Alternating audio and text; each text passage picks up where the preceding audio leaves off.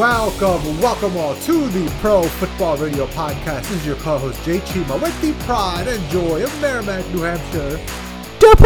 Welcome in, brother man. Podcast 127 of the NFL just does not stop with this news, does it?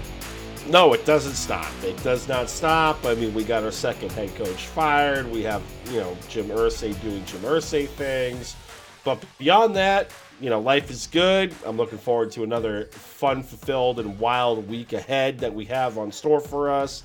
Happy Election Day for those of you people that do this. Hopefully you guys fulfilled your civic duty and went out and voted today. I know, Jay Chima, you and your family did. I kind of did the... Goddamn right, buddy. I did the bugle horn this morning in direct quote. I was like, listen, this is my only PSA for today. Get out and vote. All of you guys sent me the pictures of the voting stickers. I'm proud of y'all. Let's go. Hell yeah, brother. I mean, the one thing that we take for granted in this country is the fact that, our voices matter. A lot of people around the world don't have their voices be heard or matter in that fact. So, it's our civic duty. We should go out there. Our forefathers didn't fight and die for us to not go out there and vote. So all of us, if you guys went out there and voted, proud of y'all. The rest of y'all, screw you. Talk about it, Jay. Talk about it. All right. So let's talk about some NFL news. So it's not just the games anymore that are like insane. Now we have like off the field stuff that is starting to percolate as well. That's very interesting. And the biggest one came yesterday when, no shock really that Frank Reich got let go by the Indianapolis Colts as their head coach. Way the team was trending downward. Just how inept that offense took against the Patriots on Sunday. I had a feeling coming out of that game that this might be really, really bad for Frank Reich. I don't know how much of his game you watched, Puma, but Sam Ehlinger looked horrible. Like, he looked like a lost dog out there, and I think they did the kid a disservice. But that game came and went, and the next day, the shoe drops. Frank Reich gets fired, and we're all, okay, well, now the search begins for a new head coach. Little did we know that Jim Irsay decided to take his crazy pills and decided to hire Jeff Saturday.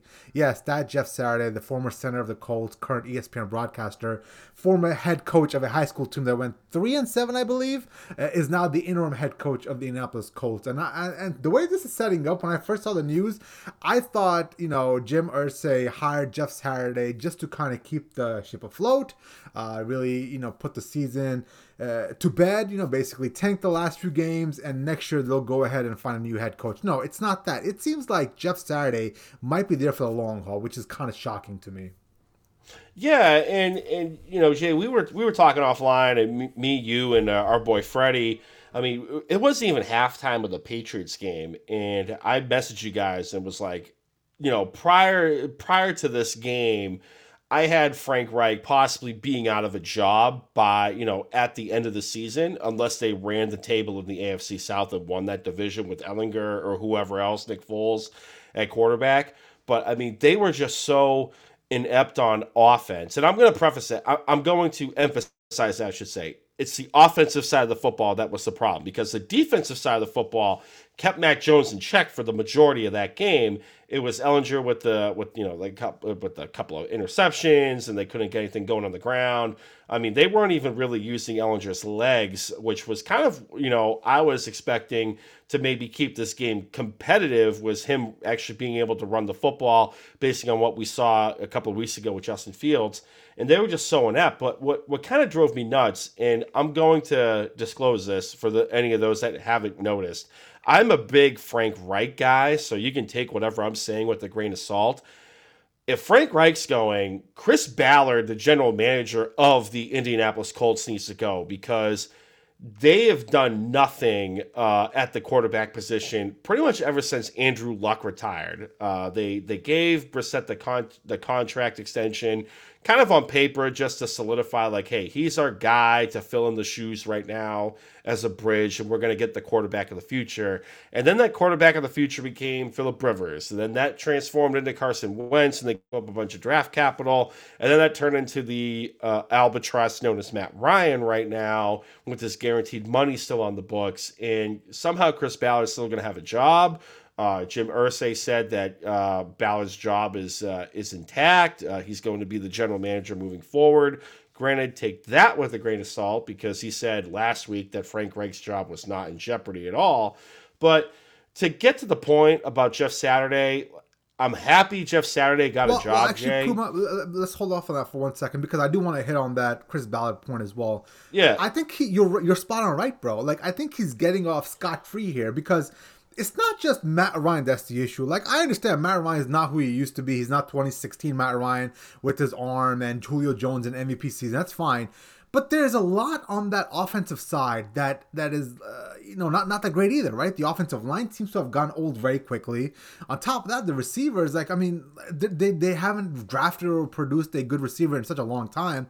They had a good running back in Jonathan Taylor, who's obviously going through some injuries right now, but it wasn't just an issue with Matt Ryan. There was a bigger issue on the offensive side where, Ballard and his moves didn't allow for the replenishment of that offensive line and those skill players.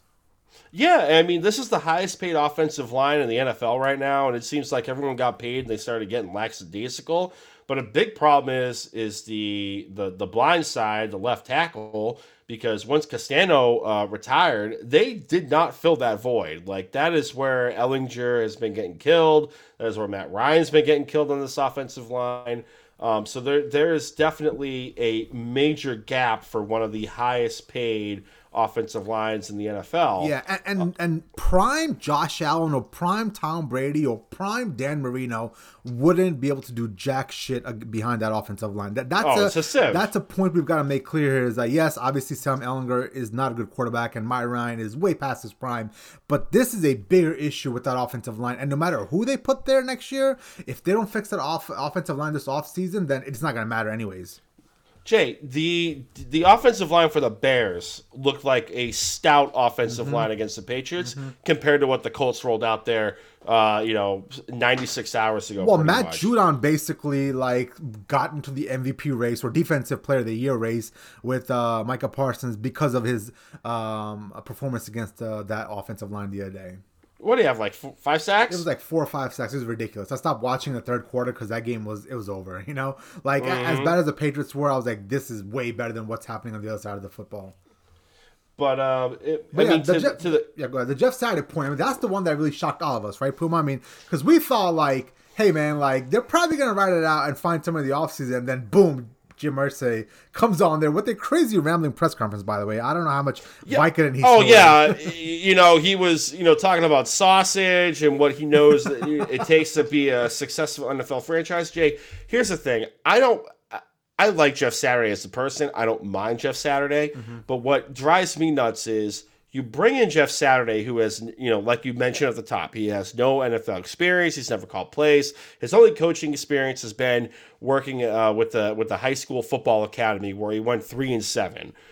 What makes him any different than, let's say, Reggie Wayne on the current coaching staff, who has never been a head coach in the NFL, or anyone else in that coaching staff that's been, cutting their teeth? I mean, Marcus Spears of ESPN brought up a great point of, Dan Campbell has worked for how long on a coaching staff before he finally got his first bite at the apple for the Detroit Lions.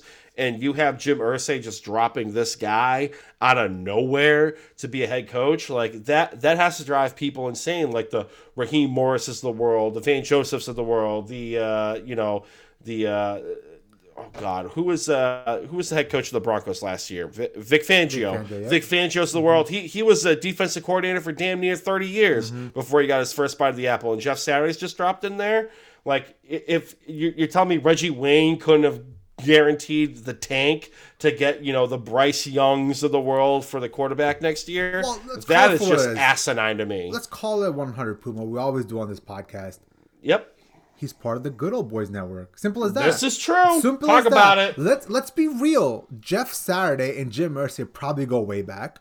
I'm sure they break bread on the side. I'm sure they talk football. I'm sure that Jim Irsay probably feels comfortable voicing his opinions and what he wants out of his football team to Jeff Saturday. And I bet you because of that relationship they've had in the past, that is why, he got that job. Because on its merits, the coaching merits, Jeff Saturday shouldn't be a head coach in this league. He should be putting in 3-4 years. Look at Wes Welker right now. Wes Welker is going to go down as a Hall of Fame wide receiver, right? With everything he's done. and he has to be a wide receiver coach in San Francisco last year, wide receiver coach down in Miami this year. Like he's putting his dudes in, like so many other coordinators have, and this dude like just jumps the line. All those guys, I mean, we've got to call a spade, and this is simply a. And the question that I gotta ask you is, how did they get around the Rooney Rule? Is it because it's an interim hire, or is it because it's a mid-season hire? Like, what's happening there? That is exactly it. The Rooney Rule does not apply to interim hirings for the season. So I'm going to call it 100 here because I'm a Patriots fan, but the NFL needs to step in and stop this BS, because this is not a second time this year that somebody or a team has skirted the Rooney Rule. The first time being my New England Patriots, where Bill Belichick essentially has no offensive coordinator on his staff, because he wanted to give the job to Joe Judge and Matt Patricia as assistants and whatever else you want to call it. Now, consultants, right? Yeah, consultants, senior analysts, whatever crap title they have for both those guys. But the main reason why he does that is because he doesn't have to go out there and have a hiring process. And in that hiring process, he would be forced to go through a Rooney Rule. And B, obviously, because the New York Giants and the Detroit Lions are cutting checks for both those guys, so that's part of it as well. But the NFL's got to figure out a way to nip this in the bud and not have teams skirt the Rooney Rule. Exactly. I mean, and to get back to real quick about cutting the teeth, like Mike McDaniel, a.k.a. Mark Anthony Jr. down in South Florida, he cut his teeth to the NFL, literally being the ball boy with Mike Shanahan's son, Kyle Shanahan, for the Denver Broncos. And he worked his way up to being the head coach of the Dolphins here. And I don't get it, and I'm with you, Jay. I think if the Rooney Rule should apply to all facets of a coaching hire, if it's like an interim basis, if you're going to look to the outside, absolutely. But I mean, this hiring here is just it's so asinine. And to me, being a Dolphins fan, who was hearing it, in the off season about how the Dolphins were not only being investigated for tampering, but for essentially throwing games to get, the higher draft pick. And, our boy Freddie in the chat, he was saying, the tank is guaranteed. And I was like, oh, no, you can't talk about a tank. That's going to take away the integrity of the game. You can't talk about tanking. They are not tanking. The Indianapolis Colts are absolutely trying to win. But to any layman, Jay, this is just Jim Irsay licking the stamp and sending the mail to Tanksville to get that number 1 draft pick. And even so, Jay, to get into college weeds real quick, because we're already going down that path, is Bryce Young or Will Levis or any other high-quality quarterback prospect going to survive behind this offensive line? Nope, unless you have C.J. Stroud, who's a bigger body. You're not going to have Will Levis or Bryce Young, who's really, really small, survive behind that offensive line. So, I mean, what's your thought process on the outlook for the rest of the season for the Colts? Because I know, in theory, we never bring up the word tank in the NFL. That's like a no-no. But do you think there's a game plan by Irsay to go out there and tank as much as possible and pick one of these quarterbacks? Because I to be real with you, what you said to me earlier kind of shocked me, that somehow the Colts are going to beat the Raiders this weekend. You'll put some money on it. Like, I don't understand how this is going to happen, and they're also going to be tanking. You feel me? I mean, the Raiders are that bad right now that it would not surprise me that the Colts found a way to grind this out on the defensive side of the football. Maybe it's a pick six that seals the victory. But I mean, the Raiders have not. They've blown double-digit leads almost every point of this year. Josh McDaniels is looking like he's fallen flat on his face for the second time, the second bite at the apple of the head coaching tree. But let's read down the schedule here. We got the Raiders this week in Las Vegas. The Colts are at home against Philadelphia. The 28th, Steelers come to town. The 4th, in Dallas at Jerry World. The Vikings at home against the Chargers, and then they round out the schedule January 1st, Giants, and then at home against the Texans. Maybe best case scenario, Jay, they win against the Raiders and they squeak out a win against the Texans, the Steelers. Mm-hmm. And I mean, even the Texans, though, I mean, maybe Dameon Pierce breaks out a big run. I see them maybe winning 2 games down the stretch. Yeah, I mean, listen, this is going to be interesting. I cannot wait to see what's going to unfold with this Colts team. I mean, it's just the NFL. The beauty of the NFL is that even when the games aren't happening, there's drama everywhere. Oh, for sure. Absolutely. But you can't say tank. Don't say tank. They are constructively rebuilding their roster by way of wins and losses. All right. Let's move on to some game previews. The first game, the 9:30 a.m. first ever game in Germany. The 6-3 Seattle Seahawks are taking on the 4-5 Tampa Bay Buccaneers. And I'm happy for the German fans that they get to watch a really good football team, a really good game actually, because both these teams are, obviously the Bucs are not what they used to be, but they're still a good football team to watch. And obviously the Seahawks are 6-3, so they're rolling right now. But this is gonna be a fun game. 9:30 a.m. Puma, who you got winning this, man? Dude, I got the Seahawks. I got Seattle winning this game. Like this team has shown me a lot of moxie. They've really rallied around Geno Smith. Geno, he should be a leading candidate in the MVP race, but he's not, just because of the team and the other people he's up against. But definitely the leader in the clubhouse for comeback player of the year, in my opinion. This rookie class for the Seahawks is balling out. Pete Carroll is looking like a genius with the Russell Wilson trade. But there's just so much, and I know you're going to get into it with the Buccaneers, so I don't want to steal that much thunder, but there's just so much free fall with the Buccaneers that we've been hammering home for the last couple of weeks about the coaching staff, the offensive scheme, the connection with the quarterback and the skill position players, the health of the skill position players. I feel like there's just a lot going against the Buccaneers here, and, no disrespect to Tom Brady. He pulled another rabbit out of the hat and won in, late game fashion. How mad were you when that happened? I wasn't mad because I had Buccaneers -3, so I got the push. So I looked at that push as a victory. Bro, up until that point, yeah. I was pissed. At the end of the game, when there was 4 zeros on the clock and it was a push, I was a happy camper. I consider that a win. And that's just another instance of Sean McVay being an idiot, like not knowing who they're up against on the other side of the field. But in this case, it's the Seahawks. They're traveling across the pond. They're going to Munich. Guten Morgen for our Deutsch fans out there. The spread's at 2.5. The over-under's at 44.5. The Seahawks are the underdog in this matchup. Give me the Seahawks to cover this. They're part of a teaser leg. It's one of my best bets. But I think they're going to win this game outright. So, when I was thinking about this game, I decided to go down the list, right? And I decided to figure out, who has the advantage in each individual category, right? So, when it comes to coaching, right, we're going to give the nod to Pete Carroll over dumbass Todd Bowles, right? When it comes to running attack, give me the young buck and Walker and that offensive line. Obviously, the wide receivers, I think, are a wash because I think DK Metcalf and Lockett are holding their own against Mike Evans and a banged up Godwin. Defensively, I think, we've seen some issues out of the Seahawks defense. We've seen some issues out of the Buccaneers defense. So that's a wash as well. And obviously the quarterback, you'll have to lean towards Tom Brady. And it seems like for the most part, all the categories are tilted toward the Seahawks' favor.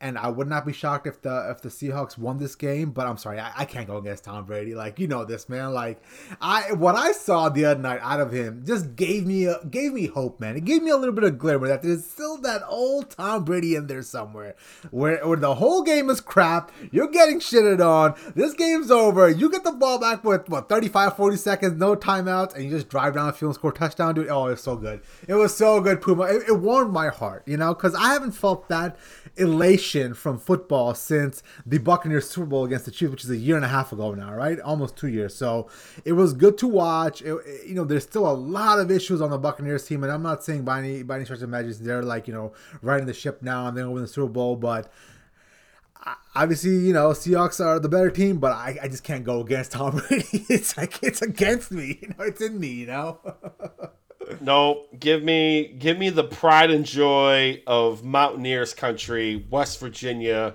Geno Smith. I'm just, this team. I hate to go this far, but doesn't it feel like the Seahawks might be like that quasi team of destiny? You know what I mean? Like nobody counted them in to have a puncher's chance in the NFC. Even with how weak it was compared to the AFC, and they're leading their division by a big margin. They're one of my dark horse teams for the Super Bowl. I no disrespect to Tom, But give me the Seahawks all day, baby. Let's go. All right, okay. It'll be a fun watch. Let's see where we at. Did you know though? Fun fact: did you know that the flight time from Seattle to Munich 14 hours is essentially the same from Tampa to Munich? Yeah, because they go over the Arctic Circle. So basically, the trip from Florida up the East Coast is the same as it is from the West Coast to the East Coast, and the same flight path from there, right? Yep. All right, let's move on to your game, Puma. The 3-5 Cleveland Browns are traveling down to Miami to take on the 6-3 Miami Dolphins. Puma, how you feeling? How you feeling about your boy Tua, the dark horse MVP candidate right now? I'm feeling really good, Jay, and that's saying a lot considering, we can pull the tapes. I mean, I was never the biggest Tua fan, but I mean, this team is a different team with Tua under center, and he's been connecting. I mean, connected with Tyreek Hill, with Jalen Waddle. Tyreek Hill has hit the 1,000-yard receiving mark week 9 of the NFL season. I mean, you could make an argument that Tyreek should be another dark horse candidate for the MVP of the season. But I mean, this team is undefeated when Tua is starting. It's the other team that's undefeated with their starting quarterback is obviously Jalen Hurts, the Philadelphia Eagles, and they were both products of Alabama. So I'm eating crow for my takes on Alabama quarterbacks somewhat, but I mean, this team just looks different. Tua is a different guy. Mike McDaniel, aka Mark Anthony Jr., the head coach of the team, is just bringing a whole different dynamic. But I'll say this much, Jay. I know we got Bradley Chubb. This defense is going to be the biggest liability for the team moving forward, especially to make a potential playoff run in this stacked AFC, because they were blitzing. I think they blitzed the most out of any team in the NFL against Justin Fields last week, and Fields burned them. I mean, he rushed for over 100 yards. I think he had 3 total touchdowns, 2 through the air, 1 on the ground. Justin Fields looked like, the first round draft pick that everyone thought that he was going to be coming out of the Ohio State. Did I say it right? Did I emphasize the yes, enough sir. for you? Yes, sir. Okay. You've learned. I know it's a law out in Ohio, so I don't want to break the law whenever I come out there to visit you. I don't need any warrants for not emphasizing the Ohio State. But this game here, Jay, I got the Dolphins winning this game. The spread has been floating around between 4 and then 3.5, depending on what your book is. I think you're going to find 3.5 here, but I got the Dolphins winning this game. I got them covering the spread. I think that this team, their offensive weapons are just going to be too much for the Cleveland Browns defense to handle.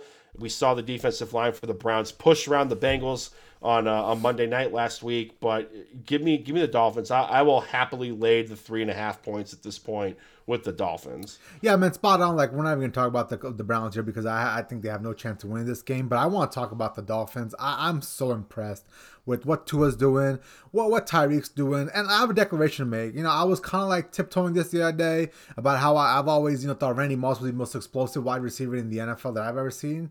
And what he had that 07 year where Brady was something special. But this guy Tua, man, this guy Tyreek is something else, man. Like, he is just so damn fast. And I don't think people understand just how hard it is to run as fast as Tyreek is with pads and a football holding one arm back. Because the way you see sprinters run, they use both their arms to have momentum to push them down the track, right? With Tyreek, one of those hands is cupping the ball at all times. So, like, he can't use that hand for his natural running motion. And he has pads on and a helmet that weighs, 6-7 pounds. I mean, I'm sorry. This guy is just electric.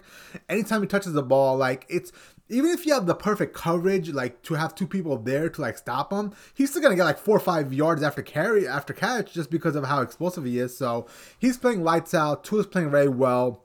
Tua's very confident. We've had this conversation last week about how he looks like he's old Alabama Tua.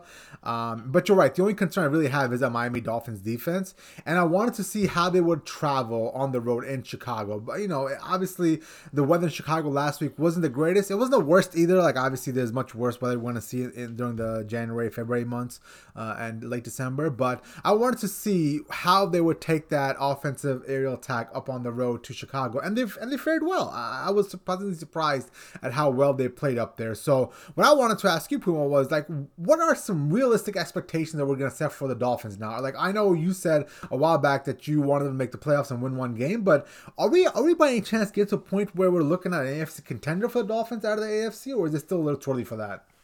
No, I think it's definitely within the realm of possibility. I know we're going to talk about it with the Bills game preview coming up, but the Josh Allen injury concern is a very legitimate one, and I may or may not have taken a futures ticket on the Miami Dolphins to win the AFC East at plus 500 odds, because there is so much up in the air about Josh Allen and the Buffalo Bills.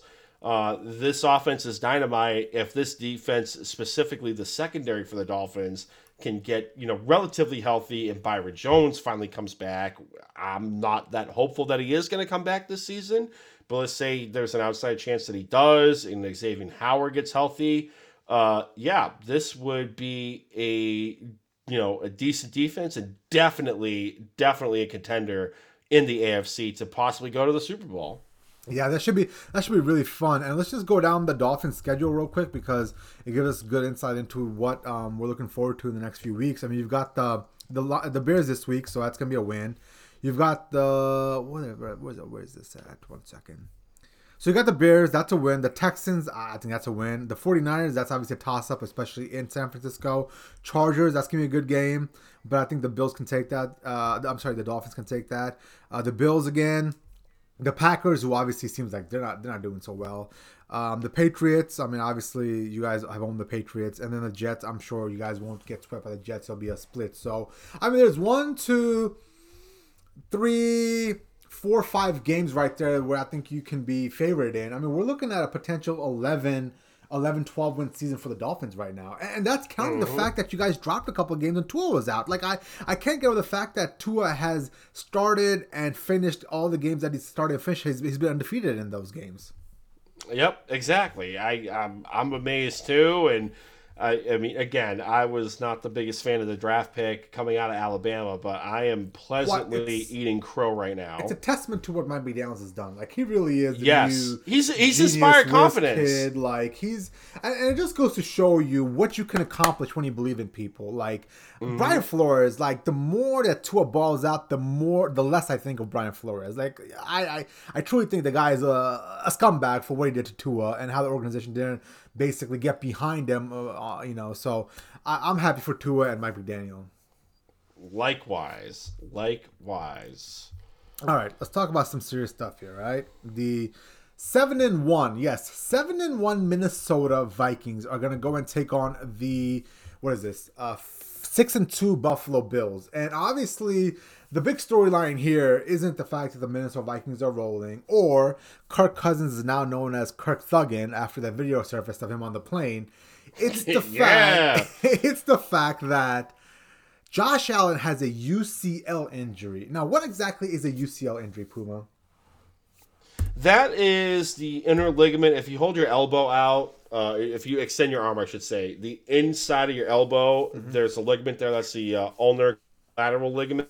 That's the UCL. You see a UCL injury a lot in baseball pitches for Tommy John. So the issue with Josh Allen here is towards the end of the game, I believe it was in the fourth quarter in the dying minutes of the football game, he went back, he cocked the arm back to throw the football, and one of the defenders blocked the pass. But the problem is Josh Allen's arm kept going forward, so there is a good probability that there is a injury to that UCL ligament. Honestly, Jay, the spread in this game, it opened. If you bet on this game, the Vikings Bills game before kickoff on Sunday, it opened at 9. Bills laying 9 points to Bills laying 8.5. It is now down to a 5.5 spread, and I think the books are factoring in a good probability that Case Keenum is going to definitely be starting this week. But honestly, I would not be surprised if maybe Josh Allen is done for the year if it's a UCL injury, because honestly, if it was a non-factor, it would have been announced yesterday, November 7th on Monday. Hey, he's got like a mild sprain. It's about pain management and rehab. We're going to shut him down for a week or two, but he'll be back. He'll be functioning by this date potentially. I think, at this point, they're trying to get a second opinion before they announce anything official. And that's why I'm a little bit more pessimistic on the outlook for Josh Allen moving forward. So I would buckle up for the potential of seeing Case Keenum for an extended period of time. You really think he's hurt that bad that Case Keenum might be playing on Sunday? Because why wouldn't you come out and announce, hey, the X-ray came back this way. We're definitely going to shut him down for a week or two. He'll, we're expecting him to be back for like week 15 or whatever. They did not do that yesterday, which tells me they're waiting for a second opinion. And one of the handicappers I follow for CBS Sports, RJ White, diehard Bills fan, he is floating that same theory too. He's the guy I respect a lot, so I'm kind of buying his stock on that take. Wow, interesting. Now, is this injury going to be a lingering injury that's going to cause pain and issue down the road, or can this heal? No. If it's like a Tommy John type of surgery, if he gets it done, let's say it's the worst case scenario, right? And he gets it done this week. He'll be done for the rest of the season. He'll probably be back in time for training camp. But no, it should not be an injury that affects him long term. I mean, hell, there's been baseball pitchers that come back from a Tommy John surgery and their velocity actually increases for whatever that means compared to, apples to oranges of the game of football. So this is not going to be a long-term injury. I don't think this is going to derail his career at any point. It's just if he has a UCL tear that requires surgery, he's just going to be done for the year. Right. So Josh Allen definitely needs more velocity in his throws, right? For sure. He's the one guy that can stand to lose some. But no, I think if Case Keenum is going to play on Sunday, then obviously the Minnesota Vikings are going to win that game, in my opinion, because the Vikings are a sneaky good team. Like, I haven't watched much of them, and I don't think most of the nation has, because first of all, they're in the North and nobody cares. They're like buried up there in the North. But like, if you watch them, they're a very, very balanced team. And that's a very scary team when you have, obviously it's not Kirk Cousins carrying them. They have a good running attack. They've got Kirk Cousins making the throws when he needs to. You've got a good wide receiver group. And obviously Justin Jefferson's out there. The defense is playing well. That is a very, very balanced team. And if Josh Allen isn't playing, then I'm taking the Vikings. Now, obviously, if Josh Allen is playing and, it's not as severe as we all think it is, or as the internet might have you believe at the moment, and he's going to be fine, then I think obviously the Bills are going to win this game. I'll take the Bills winning that game. Minnesota's got to travel to the East Coast. You never know where Kirk Duggan. You don't know if he's going to be hot or cold. Obviously, he's lucky it's a 1 p.m. game and not a primetime game. But I think for the most part, the Buffalo Bills are going to win this game if Josh Allen starts. If he doesn't, then obviously everything's up in the air. I'm going to go on the other side. Even if Case Keenum does start this game, I do have the Bills winning this matchup. And here's the thing. The Vikings were taken to the limit against Taylor Heineke and the Washington Commanders last week. They only put up 20 points, and they won that by the skin of their teeth, and may or may not have had help with the referee call, depending on how you look at some things. But the point is they won 20-17 against the lowly Washington Commanders, which has less talent, in my opinion, on the defensive side of the football compared to the Buffalo Bills. I think the defense is going to keep the Bills in this game. Maybe generate a turnover or two because it is Kirk Cousins. There's always a chance of Kirk or, Kirk Thuggin going to Kirby Cousins here. So I think that defense is going to be, a lively matchup in this game. We're also going to have to monitor whether or not Jordan Poyer is going to be playing because he missed last week with an elbow injury. He hurt a pop when he was playing against Green Bay. Hopefully he's going to be on the mend. He'll be able to play this week against the Vikings. But even with Case Keenum at helm. I think they'll be able to generate enough plays and score enough points here. And hell, we saw Case Keenum have that connection with Stephon Diggs a few years ago in the Minneapolis Miracle. Why not generate some more magic up in Buffalo here? So I got the Bills winning this game, but the Vikings are part of one of my best bets this week because I did grab the line earlier. I'll get to that in the best bets. But give me the Bills even with Case Keenum at the helm.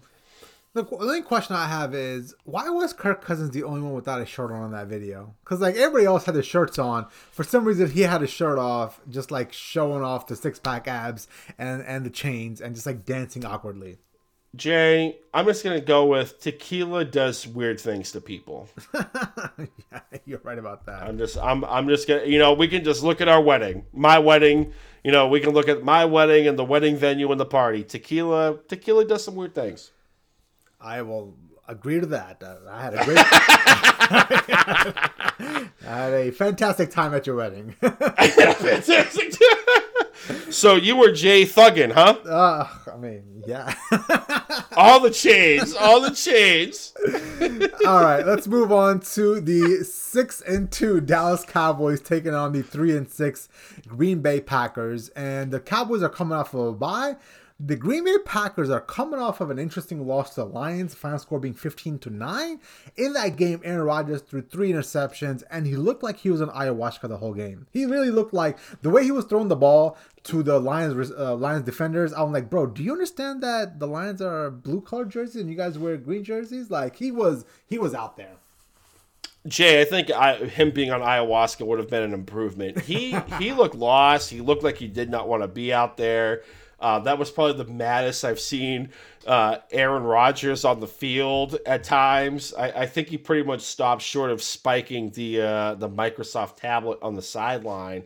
But I mean, this Packers team is bad, and like I know people are kind of questioning why did Gutekunst not trade a first-round draft pick for, let's say, a DJ Moore or getting another stud wide receiver. The wide receiver clearly is not going to help this team. Like, it does not matter. The offensive line is a joke. They laid an egg against the worst defense statistically in the NFL in the Detroit Lions here. He threw 3 interceptions, 2 of which were in the end zone. They just look lost. And to compound it, Jay, their offensive line is probably going to get, just ripped apart by Micah Parsons and this defensive line for the Dallas Cowboys. Romeo Doubs, their projected number 2 wide receiver, because of the lack of depth on that team, might miss this game and possibly, another 4 to 5 games because of a high ankle sprain. Alan Lazard can't stay healthy to save his life. And Christian Watson is coming off of a soft tissue injury with a hamstring pull. And on top of that, Aaron Jones has a high ankle sprain, but they're hopeful that he's going to be a go this week. But we might be seeing a heavy dose of A.J. Dillon this game. I'm not even going to bother with the analysis of the Cowboys. The spread is, the Cowboys -5 on the road at Lambeau. I might lay the 5 with Dallas. I mean, there's nothing in this Green Bay Packers team that inspires any confidence. Yeah, I mean, I'm right there with you, and I think we both agree the Cowboys are going to win this game. I'm just shocked at how quickly it's unraveled for Green Bay. And I'm shocked more that I feel like Aaron Rodgers just doesn't care anymore. Like, we always knew Aaron Rodgers wasn't the leader that Tom Brady is, right? I mean, you saw 2 guys struggling on Sunday, both Tom Brady and Aaron Rodgers, and Tom Brady obviously pulled a rabbit out of his ass. But Aaron Rodgers, like, you saw his default, his character flaw as a quarterback when he seems like he's out there throwing balls that he doesn't even care. Like, there was a point where I thought he honestly just closed his eyes and threw the ball out of frustration, just because Aaron Rodgers isn't that guy that turns the ball over. The one thing that his calling card is the fact that he just does not turn the ball over. And I shit you not, I saw some plays out of him on Sunday that remind me of Zach Wilson. Like, I'm not even lying to you. Like, he's just throwing random balls. So I don't know what's happening. I don't know if this is like a get back at the Green Bay Packers kind of thing. I don't know if this is last year. Like, it's not good right now in Green Bay. And I don't understand, like, what they can do to fix it. Like there's so much wrong with that team. And actually, I take it back. I think the biggest issue is his attitude is something you can't fix. Like seriously, like there's a lot of things that you can fix on an offensive line or a wide receiver room or a defense, but you can't fix his attitude. Like I don't think this is gonna get any better. This is who he is now. He's ingrained in his personality of who he is at 8 years old. He's not gonna change next year and turn it around. You feel me? Mm-hmm. So it ain't looking good, man. The outlook for these guys is not looking good. No. This is a wrap. Is it a wrap on his career? I mean, he just got a massive contract extension, so yeah, I'm thinking... wasn't there some outs in that contract where he could get traded or something like that? Or is that basically ironclad?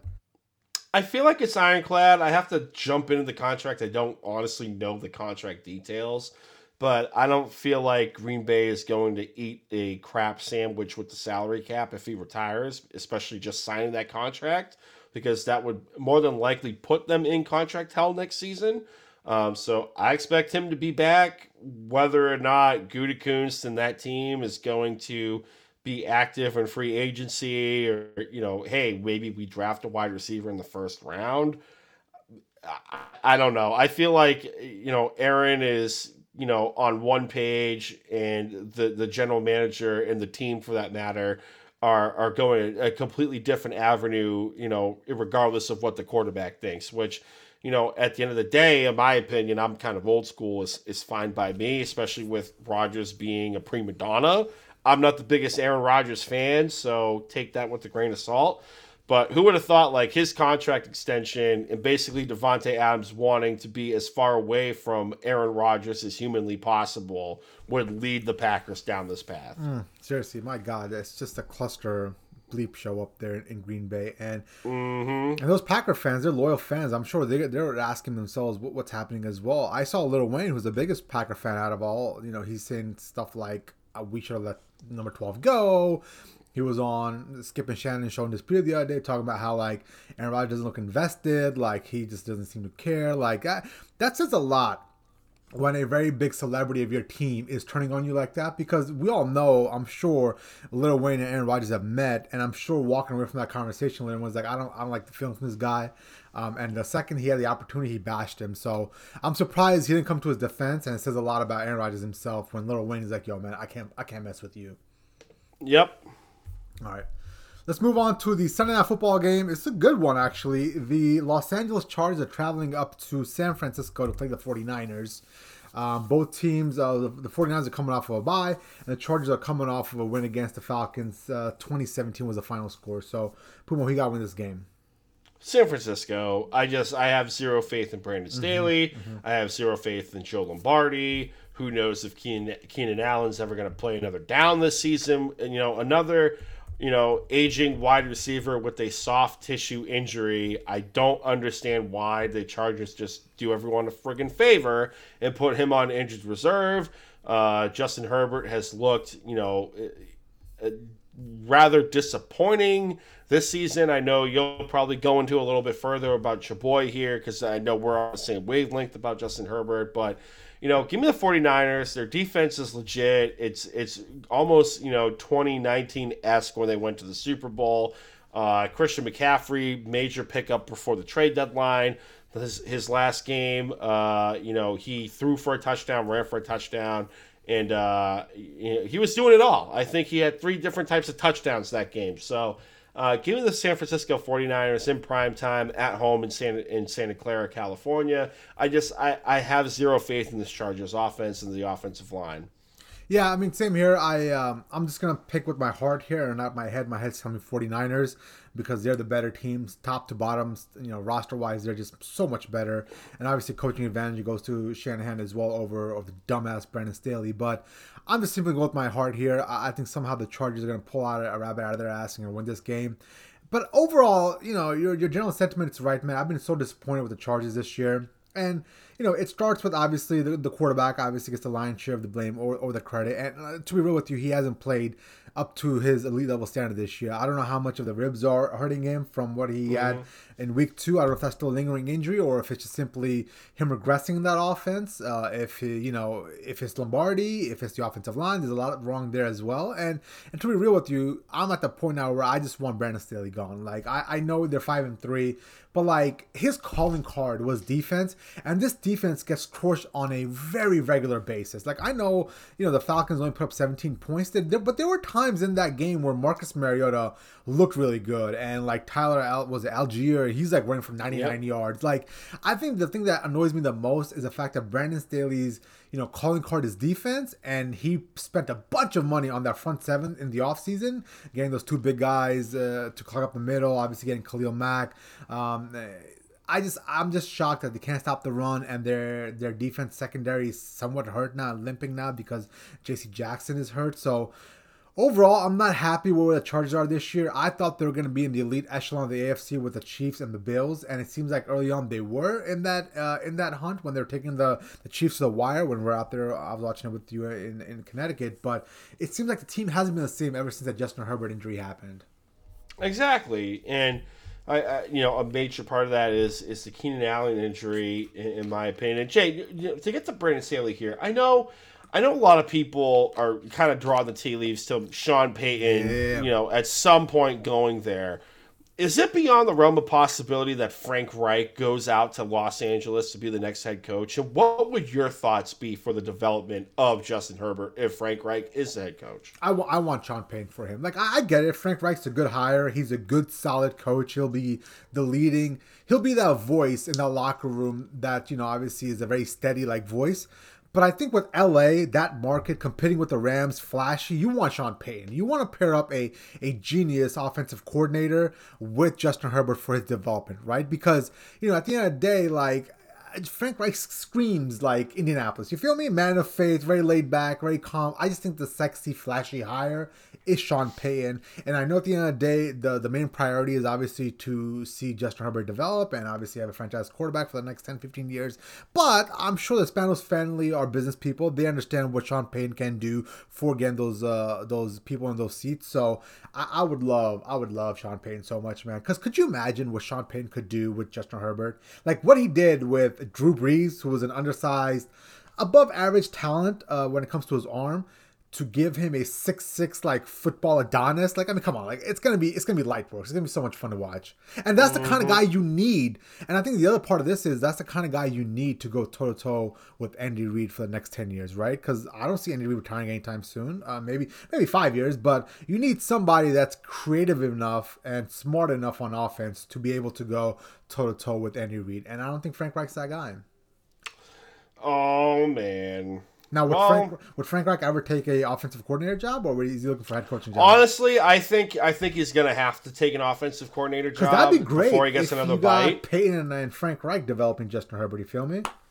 Honestly, I feel like Frank Reich might go down to Jacksonville and be the offensive coordinator again for Doug Peterson for a year or two before he gets another bite at the apple. Yeah, but if I'm a team and I'm going through the coaching carousel this offseason, I'm hiring Frank Reich. Like anybody, if Sean Payton isn't there, obviously number one, the big dog out there is Sean Payton. We all agree that, right? I mean, Sean Payton is a different caliber of coach. But if Sean Payton's not there, then I'm hiring Frank Reich. And from what it seems like, Sean Payton really only has his eyes set on 2 different jobs. It seems like he really wants to be in the LA market because he lives out there and he loves it out there. And he doesn't want to be part of a rebuild either. Exactly, right? And I think the Dallas job intrigues him because of his ties to the Dallas area. But I think the rest of it's going to be Frank Reich. It's going to be the number 1 pick for most people. Mm-hmm. Love me some Frank Reich. Let's go. Yeah, I do I like him too, man. I think he didn't get done dirty, but I definitely wish he would have gone. I mean, he got done dirty pretty goddamn close. You think so, huh? I mean, Jay, listen, is blame going to go on him? For sure, because he's the captain of the ship, okay? But at some point, logic has to set in with Frank Ballard. You know what I mean? Yeah. Like, for all his shrewd moves of, oh man, he got like Phillip Rivers on the cheap, and he didn't outbid himself for Carson Wentz, but he took on that massive contract for Matt Ryan. Like, all these quarterback fixes were just Band-Aids. Like, they never panned out. And honestly, was Carson Wentz that much of a drop off from Matt Ryan this year? No. I mean, did you have to? Did you, Well, I think I think the owner meddling is also a big part of that issue as well. I mean, I think, oh yeah, Jim Irsay reared his ugly head the last 3 weeks. Like I think Irsay is really losing it, man. Like I get the Matt Ryan thing because I understand that. At first, I'm like, all right, it makes no sense, but it makes sense that right now you owe the guy with $12 million, but if he gets hurt, you're on the hook for like 19 more, right? Mm-hmm. So you might as well sit him. Like if this is going to be a rebuild and it looks like the season's gone, and you have your eyes set on the draft to make sure you do have a competent quarterback for the next 5, 7, 10 years, then yeah, I get that point. But some of the other moves, I just don't get. Like I can't believe he did that to Frank Reich so quickly and so dirty, and then Ballard gets none of it. I mean, yeah, that's a hard pill to swallow. Yep. All right, best bets for the Puma, man. What you got this week, Brown? All right, best bets. I actually had a very, very good day in the NFL last week, Jay. Nice, talk to me, bro. I went 8-2. 8-2. Would you? Oh! How much you end up winning? Like big money or little money? No, because like you bet small money, right? Yeah. The 2 games I lost, like it was those were kind of like my heavier bets that week. But like I was up, up about 3 units on the day. So let's go. We're gonna go back to the I did get a little greedy with Sunday Night Football. I thought I could maybe get an interception prop from Malik Willis, and a couple of times it looked like he was dying to throw a pick when he threw the football. And Jay, I fell a yard short of him hitting his rushing prop. I needed him to hit 42 because it was at 41.5, and he ended the night at 40. I was pissed, but it was a good day. It was a good day for best bets with the Puma, and we're gonna go back to the well this week. So right now, my best bets as of November 8th at 9:16 in the evening on the East Coast. I got the under 42.5. Indianapolis Colts, Las Vegas Raiders. Listen, the Raiders can't hold jack shit for a lead. They're just going to blow it away. I don't think they're going to score a whole lot of points against, for everything that's being said about the Colts and the Jeff Saturday hire and how much of a comical organization they are right now. The defense for the Colts are legit. I think they're going to give Derek Carr and that offensive system a run for their money. Honestly, I would not be surprised if they won that game outright, that being the Indianapolis Colts on the road. So if you want a money line sprinkle, you want to put a couple of shekels down on the Colts to win that game, I would not look at you funny. But give me the under 42.5. I also don't think the Colts are going to generate any semblance of an offense. My next bet, I'm laying 2.5 points against the Chicago Bears against the Detroit Lions. They're at home in Chicago. Justin Fields and this team looks like they rounded a corner coming off of that bye week. They're really feeling themselves the last couple of weeks. Justin Fields looks like right now, Jay, correct me if I'm wrong, he looks like the best quarterback in that rookie draft class from last year. Yeah, he looks and it's so not even good. close. He looks good. It looks like, and it sucks because it took this long for Matt Eberflus to see the goddamn light, but it kind of looks like that transformation a little bit. I hate to say this, in like what we saw in Josh Allen, pretty much growing in front of our eyes. Like this is kind of what we're seeing. Like he's throwing to Darnell Mooney, which is really where it begins and ends for that wide receiver core. I know they just traded for Chase Claypool. Maybe in the next couple of weeks he gets a little bit more semblance in the offense with Justin Fields, but give me it's Bears or nothing at this point for the Bears Lions game. I will happily lay the 2.5 points for that game right here. I'm also going under 45.5 in the Vikings Bills game. Everything I said about the Josh Allen injury up in the air, and the Minnesota Vikings for how great of an offense they are. They only squeaked out 20 points against the lowly Washington Commanders. I think they're going to be in for a longer day against the Buffalo Bills, whether or not Poyer is in that lineup. So that's my feeling on that. Also, I'm laying 3.5 points with the Miami Dolphins against the Cleveland Browns. You want to hear the analysis, go back about 20 minutes, you'll hear that. The Minnesota Vikings. This is where I bet the game early in the week. I got the line when it was at 7.5. So I got the Vikings getting 7.5 points. I'll say this much, though. If for some reason the line craters even more and it goes to Bills -3 or Bills -2.5, I might start taking some action on the Buffalo Bills to win the game because I still think they're going to put up points even against the Minnesota Vikings. And I also got a teaser bet. I am teasing up the Seattle Seahawks from +2.5 to +8.5, and I am teasing down the New York Football Giants from -6.5 to pretty much a pick 'em against the Houston Texans. So those are my best bets this week. The unofficial official sports book of the podcast is the DraftKings Sportsbook. Be sure to sign up and place your bets with those guys. They have been fantastic. The app is easy to use. Any college action that you got going on this week? Right now for college, the only action I got that's probably going to change come Thursday. But right now the action I got is I have Ole Miss getting 11.5 points at home against the Alabama Crimson Tide. Holy crap. Yeah, I mean, we saw that stellar game against LSU in Death Valley. For some reason, Jay, I don't know, maybe you can shed some more light on this, being the college guru that you are. Why is it that Alabama, for some reason, does not travel well? I mean, we saw it against Texas. They honestly should have lost that game if Quinn Ewers was healthy the whole time. They lost against LSU. They lost against Tennessee. I think that Ole Miss is a very live dog in this matchup in Ole Miss. So, I mean, talk to me. What is going on with Alabama? Well, at the end of the day, think about these major programs like Ohio State, Alabama, Michigan, right?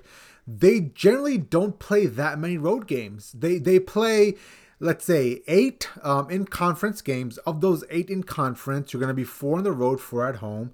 And then you're going to have 4 non-conference games, which are usually at home because Alabama's not going to travel for the most part, right? So what happens is, you'll have, any given year, you'll have Michigan playing 8 games at home and playing 4 games on the road.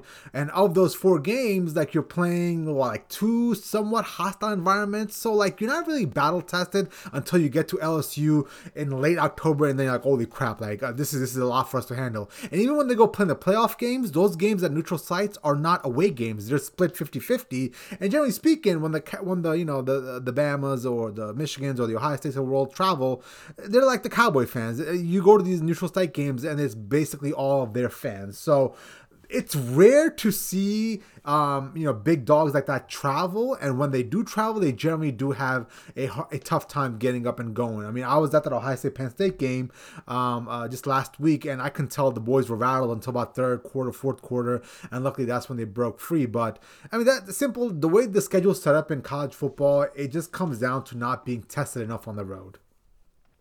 Fair enough. Another college bet that I'm kind of looking at here is the over/under in the North Carolina game. I'm trying to find who their opponent is, but when I looked last night, it was 76.5 for the over/under. North Carolina cannot stop a runny nose. Let me just try to find this and see. North Carolina. I forget who they're playing. I think it's an AC. Is it Wake Forest? I think, you know what, you're right. It is Wake Forest. Mm-hmm. So when I looked last, the over/under was 76.5. I mean, Drake May. Well, Jay, is he eligible for the draft? The Demon Deacons are pretty good too, 6-3. You know what I'm saying? Right, but I think that this game is going to sail over 76.5 just because North Carolina can put up points, but they can't stop a runny nose. And Wake Forest, their quarterback has been great. Drake. They Wake Forest, they laid it against Louisville, coming out of halftime 2 weeks ago, where they short-circuited. I think they had damn near 8 turnovers in that game. They also let me down last week, but I definitely think the over/under is live in this matchup. So I'm leaning towards the over in 76.5. I have not made that an official play, but right now the only official action I have is Ole Miss getting 11.5 points at home. Yeah, so I mean Drake May, he's only a redshirt freshman, right? Was he sophomore or redshirt freshman? What is he? He's still young. He's not going to be able to go to the draft right in a year and a half, 2 years, depending on what his status is right now. But everything so far out of that kid, I like his size. He's 6'4", maybe 6'4.5". Mm-hmm. He's gonna grow into that body. He's gonna put some weight on. His arm is obviously above average to great on some of the throws that I've seen, and he's only gonna get better, especially under a Mac Brown who's been able to develop some really good talent at Texas. He developed Vince Young and Cole McCoy and all those great quarterbacks out of that system. I think this kid's future is going to be very, very good. Yep. And hell, I think North Carolina could potentially win the ACC if they. I don't know if they have to run the table, but they're live because Clemson laid an egg against Notre Dame. So give me North Carolina here, but. Jay, their remaining schedule is you've got obviously the Demon Deacons this week. You've got Georgia Tech, who's trash, and then they've got NC State, which is their at-home rival. Besides the NC State game, I would favor them in both the other two games, and there's a good chance they could win the ACC championship. Yep, and real quick, Jay, just for college, round out the college talk here. Looking at 7:30 in prime time, you have TCU going to Austin against the University of Texas and Quinn Ewers and that magnificent mullet here. TCU is getting 7 points on the road. I'll take. Do you think TCU is a live dog to win in Austin? I would take Texas here. I really would with those points. You would take them to win? I wouldn't go as far as take Texas to win, but with those 7 points, wait a minute. Is TCU underdogs? TCU is the underdog. They're getting the 7 points. Well, then I would take TCU. I wish. Are you serious? The number 4 squad going into Texas is an underdog? Yep. So TCU, they're getting 7 points, minus 110 odds, and the money line is plus 225. Wow, that's insane. I might put a couple of shekels on TCU to win outright. Yeah, I would take TCU because I don't understand how they're an underdog going into Texas. I'm listening. There's no bigger fan of Quinn Ewers than I am here, but TCU right now is playing some good football. They've got a good team. I don't see how that's possible. I would put money on TCU, man. Like I know Texas is gonna keep this close. It's gonna be a 3 to 5 point game, but there's no way I think Texas is gonna win this game, man. Is it me, or is TCU kind of had like the harder road to getting to the inside of like the college playoff, the number 4? I feel like they've played a lot harder games both at home and on the road. Am I making that? Yeah, they're battle tested, and they still don't get that that love and adulation because they're in the Big 12. Like, I mean, if you were undefeated in the Big 10, you're obviously up there. You're obviously up there if you're in the SEC undefeated. But like the Big 12 itself still has that stigma where like they don't play any defense, they still air it out. And I think that's what's happening with TCU. Now, they've played some really good teams. They've beaten, obviously, Oklahoma, Colorado, Kansas State. They beat Kansas Jayhawks in that game. So I'm surprised to see what TCU is going to do because they still got Baylor and Iowa State left. But there's a chance that somehow TCU could sneak into the freaking college playoffs. Now, the only issue is the Big 12. Do they still have a championship game or no? I forgot if they do or not. But I think they do. Yeah. So, I mean, that's part of it as well. But could you imagine if TCU gets into the college playoffs? Oh, my God. That'd be hilarious. Dude, all those Bama fans pissed off because a undefeated TCU out of the Big 12 gets in over a 2-loss Bama team. Oh, could you imagine that? Oh, yeah. Hey, I'm here for it. I'm here for all the chaos. Expand the playoffs. Yeah, exactly. What I really want to happen, and this will never happen, but once in my lifetime, I would love to see Ohio State and Michigan play in the playoffs. The only way it can you might get that. I mean, the only way that can happen this year is if Ohio State or Michigan is the 1 seed, right? And then the other team that lost the Ohio State Michigan game in 2 or 3 weeks from now gets in at the 4 seed. That's the only way that can happen. You feel me? Like, and I don't know at that point if you're going to take a 1-loss Ohio State or a 1-loss Michigan over a 2-loss Bama. You feel me? Just because that SEC bias is going to win out with Bama, and they've got so much like power and money and all that bullshit. True. But yeah, could you imagine in the playoffs? Oof, I'd love that. That'd be fantastic. I'd love that. Okay, man. Well, that's all I got, man. You want to wrap it up? Yeah, let's wrap it up. So, this episode of the pod and previous episodes of the podcast can be found on Spotify, Google Podcasts, Apple Podcasts, YouTube under Pro Football Radio Podcast, or wherever you get your podcasts. Be sure to hit the little bell button on the YouTube feed. That way you get notified when we drop a new video in the YouTube page. Apple Podcasts, be sure to leave a 5-star review. Google Podcasts, be sure to leave a 5-star review. Social media, Facebook, Instagram, available at Pro Football Radio Podcast. Twitter machine at PFR Podcast. I'm on Twitter at Brando_Puma. The captain of the ship, Jay Chima, is available on Twitter at Jay Chima. Like, subscribe, download, hit us up on the social media platforms, and we will chat with y'all next week. Yes, sir. Yes, sir. We'll talk to you guys next week. Bye, con Dios, as you would say. Via con Dios.